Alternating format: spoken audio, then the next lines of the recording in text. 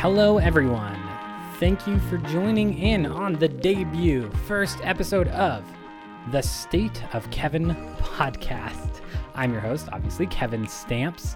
And on this podcast, I'll be talking with various guests, as you'll see, regarding our identity and how we express ourselves throughout life. I'm by no means an expert in psychology or sociology or really anything, so I would consider this podcast less expert advice and more just a personal journey that I hope you would join me on as we ask questions and dig into aspects of ourselves that often go without any attention at all. So this first episode, we are discussing internal and external identity and really how we see ourselves and how others view us. And so we'll be doing something a little out of the box. This is where I will actually be interviewing myself. So, Kevin, say hello. Hey, thanks so much for having me on the show. Absolutely. I thought it might be fitting to have you be the guest on our first episode since we actually named the podcast after you. Oh, no. I hope I can live up to whatever expectations are put on someone who has a podcast named after them. I assure you they are low. All right, so to kick this off, I thought it might be a good start for you to kind of just tell us your story and really your awakening into your identity. So how you kind of found it and how you express yourselves, maybe through your journey so far. Yeah, I love it. Okay. All right, so I would probably start with my first memory. I was very young, and one terrible habit I had was I would just fall asleep in very obscure and often hidden places throughout the house. In this specific memory, I remember I woke up in this closet, snuggled up with like a bunch of shoes and crawled out. And after a bit of searching around the house, I realized it was entirely empty. And to my horror, I realized my family had left me there alone to go to a friend's house. Ooh, that's rough. Yeah, so I actually learned later that often the memories that we remember most vividly tend to involve some sort of excited or traumatic experience. It's the emotional connection to those memories. That's what kind of keeps them around. So for example, do you remember your first kiss? Yep. Yes, I do. But that is one I would definitely rather forget. Oh no. Why is that? Okay. Yeah. So I just remember staying up all night thinking about her. And then the next day I met up with her to talk about it. Cause when you're young, you just want to like talk about your feelings and get all excited. Yep. And just how great it was and how I stayed up all night. And I just remember she responded saying something like, "Oh yeah, it was okay." And so, yeah, I was just heartbroken and that memory was burned into my brain forever. I know the feeling. And honestly, that's such a great example of, like in your case, a traumatic experience that actually shaped your identity. For sure. So for those that don't know, I grew up smack dab in the middle of a pretty big family, actually. I have 6 siblings. Oh, wow. Yep. 3 older and 3 younger. So getting left behind or forgotten actually started to shape my identity at a really young age. And what happens in those early formative years is that you really start to shape your longings and desires that you'll actually be chasing or fighting for pretty much the rest of your life. I'm sure as most middle children can relate, you tend to find ways to kind of make yourself be seen, whether you're like the class clown or you wear dramatic clothing. Wait, so did you do anything like that to get that kind of attention? Oh yeah, I did all of it actually. And really what I remember about my family was my dad worked 2 jobs and, my mom had 7 kids. So my parents were just always tired. And we didn't really have a lot of one-on-one time with them. There were a few moments, and my parents loved me a lot. I don't want that to be missed. And they did a great job raising us. Mom, I love you. Dad, you're amazing. You're a hero. But yeah, and then my siblings were all just kind of caught up in their own world, like similar to me. And I think because we were all homeschooled too, that was basically my entire social circle. So that actually allowed me to really just create for myself whatever kind of identity I could imagine and really change it as often as I wanted. Okay, so I actually did want to take a moment to explain the difference between internal and external identity, just so that we're kind of on the same basis of when we use these words. When we talk about internal identity, this actually refers to our ideal image of who we are and who we want to be. This is very much self-formed. This identity comes about as you journey through life, throughout self-reflection throughout past experiences and personal desires, your internal identity kind of takes shape, and it's really how you view yourself. Then we have our external identity, which in contrast refers to how other people interpret who you are. So more your public image. This is more shaped by how people talk about you and how they treat you and what their view of you is. Actual sociologists, feel free to step in and correct us if we're using any of the wrong terminology. Right. So I would say at this stage of my life, I was learning and I guess shaping my internal identity. In the meantime, my external identity, I would say, would be on overdrive. So if you look at photos of me in my teenage years, at one point, I look like a class clown with like long overgrown bleached hair and like really loud clothing. And then you'll just flip the page and one photo later, I'm dressed up in baseball garb and toting like a ball and glove. And then I think later in life, as I got into high school, I had like the black bangs and eyeliner, rocking like painted nails with like my tongue sticking out. So what made you kind of skip around so much? I think there was nothing really latching me to like any specific persona.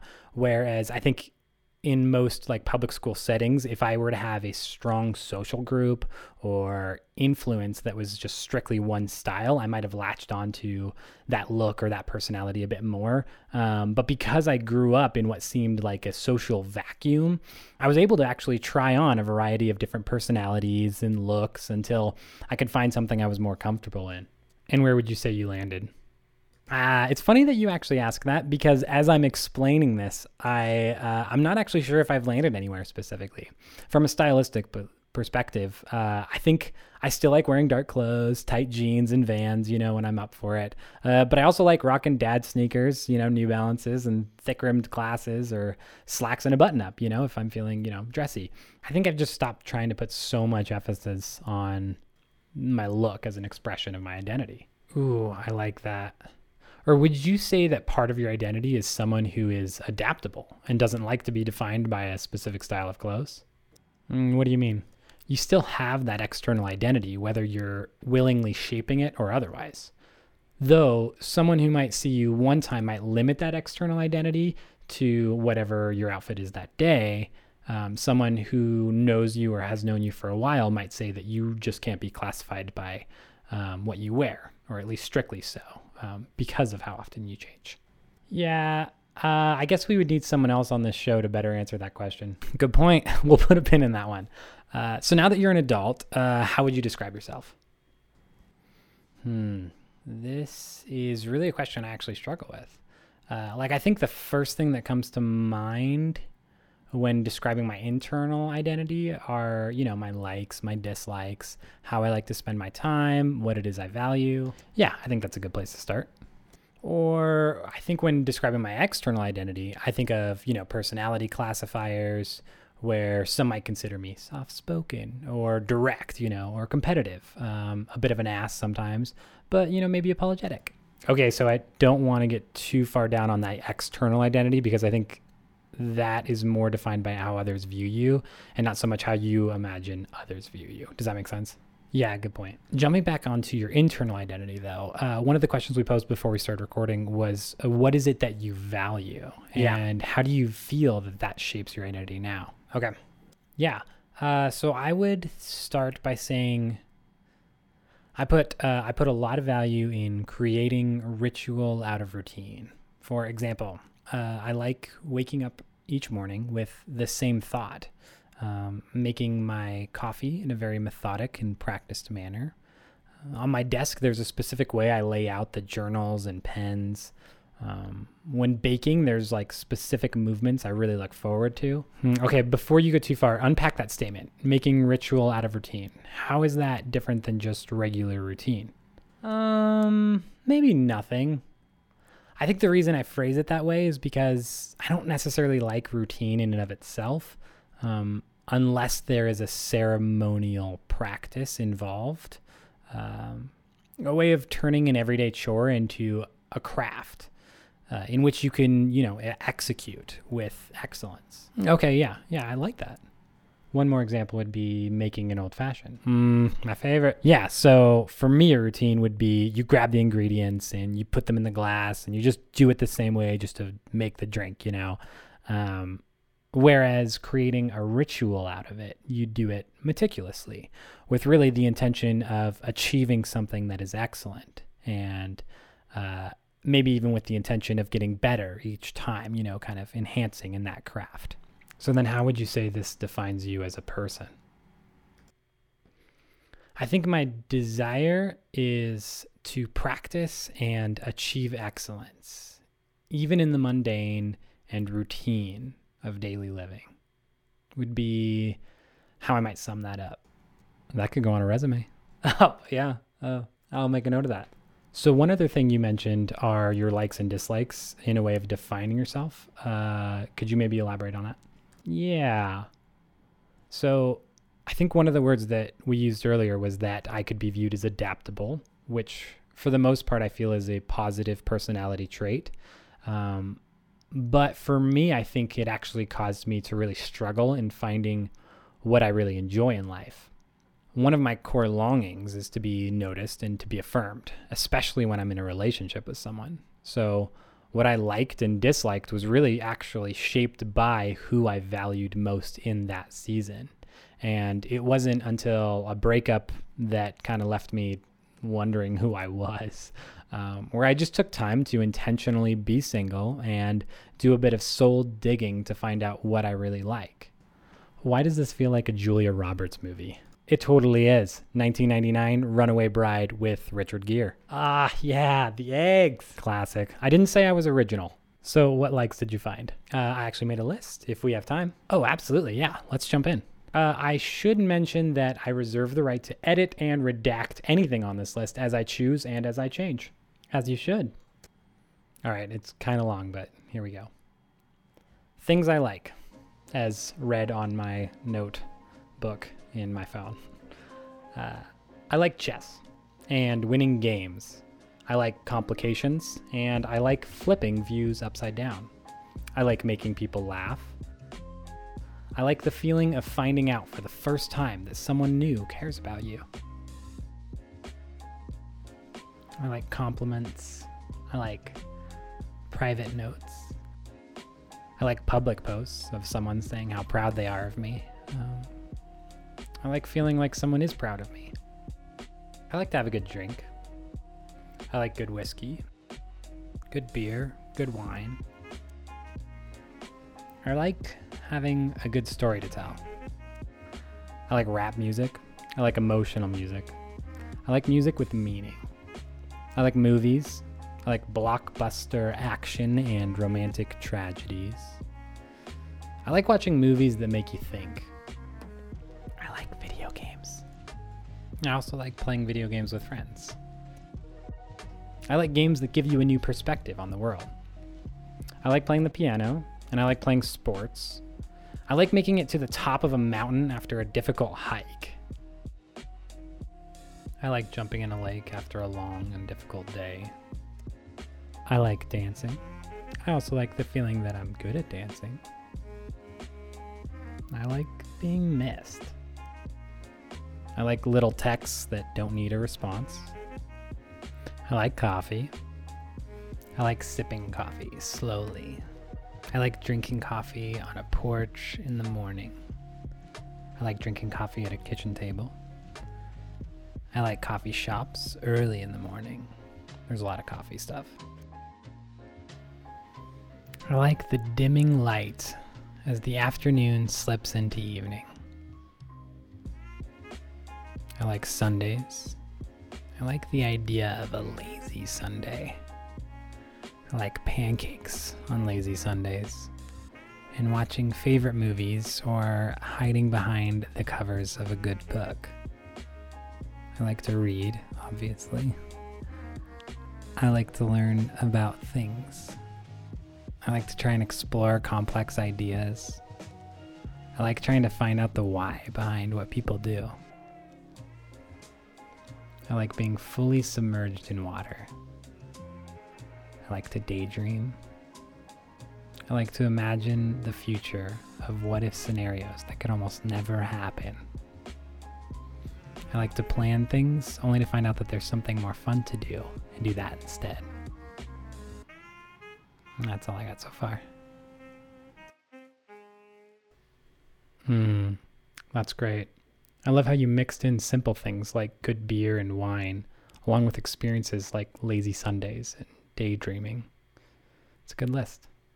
Yeah, it's a work in progress. One of the great things about having this, for me anyway, is I often get caught up in that people-pleasing mentality in such an extreme manner that I tend to lose myself along the way. And so, even something as making a list like this reminds me that I can still love and contribute to a relationship without really giving up on who I am along the way. I love that. So if you had one word of wisdom to share that you've learned for yourself along that thought, what would it be? I think it's important to own who you are, what you like, what bothers you. Of course, there always needs to be room for kindness and consideration of other people. So I think I'd be cautious if your list has things like, I like always getting my way. Well, I think even just the phrasing of the list is important. It's a list of things you like, not a list of things you must have or else, or priorities in a relationship, you know? It's just, these are things I like. Yeah, that's a good way to put it. But I think the token of wisdom is that the unique person that you are and the experience that you've had and the things you like are what brings value to a relationship, not diminishes it. Well said. All right, so I want to end this with actually another piece that you wrote recently in regard to what you value. I think it's such a great little piece and feel like it matches well with the theme of today's episode. But before I read this, I just want to say thank you so much for coming on this show today and giving us a little insight to your identity. Yeah, thanks so much for having me. This is one of Kevin's written pieces titled, When You're Young. When you're young, life is simple. The only thing that you are concerned with is what interests you, what tastes good, what is fun, what makes you laugh, who makes you feel loved or accepted. Sooner or later, you learn about morality, and a new layer of life is added. The lens that you look through is now affected by what is right and wrong. You desire to do what is right by your own understanding. You learn about actions and reactions, and some that come with consequences. With each decision made comes a change in the course in your life that affects how you live. Now, as you get older, life isn't so simple. You can't just chase what is fun. You can't simply live in the black and white of right and wrong.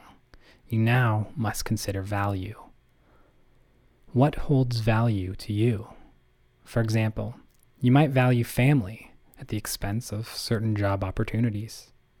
Or maybe you value the principle of punctuality and must stay late at work to ensure your reputation isn't tarnished, often giving up the possibility of a fun night out with friends. You might value solitude and miss out on relationships. You might value companionship, but are now prone to heartache. This is life. No one can tell you if you're on the right path, if the consequences you live with are necessary, or if you found the best version of yourself. Still, we chase homeostasis, a place of balance, where everything, mind, body, and soul, are at peace.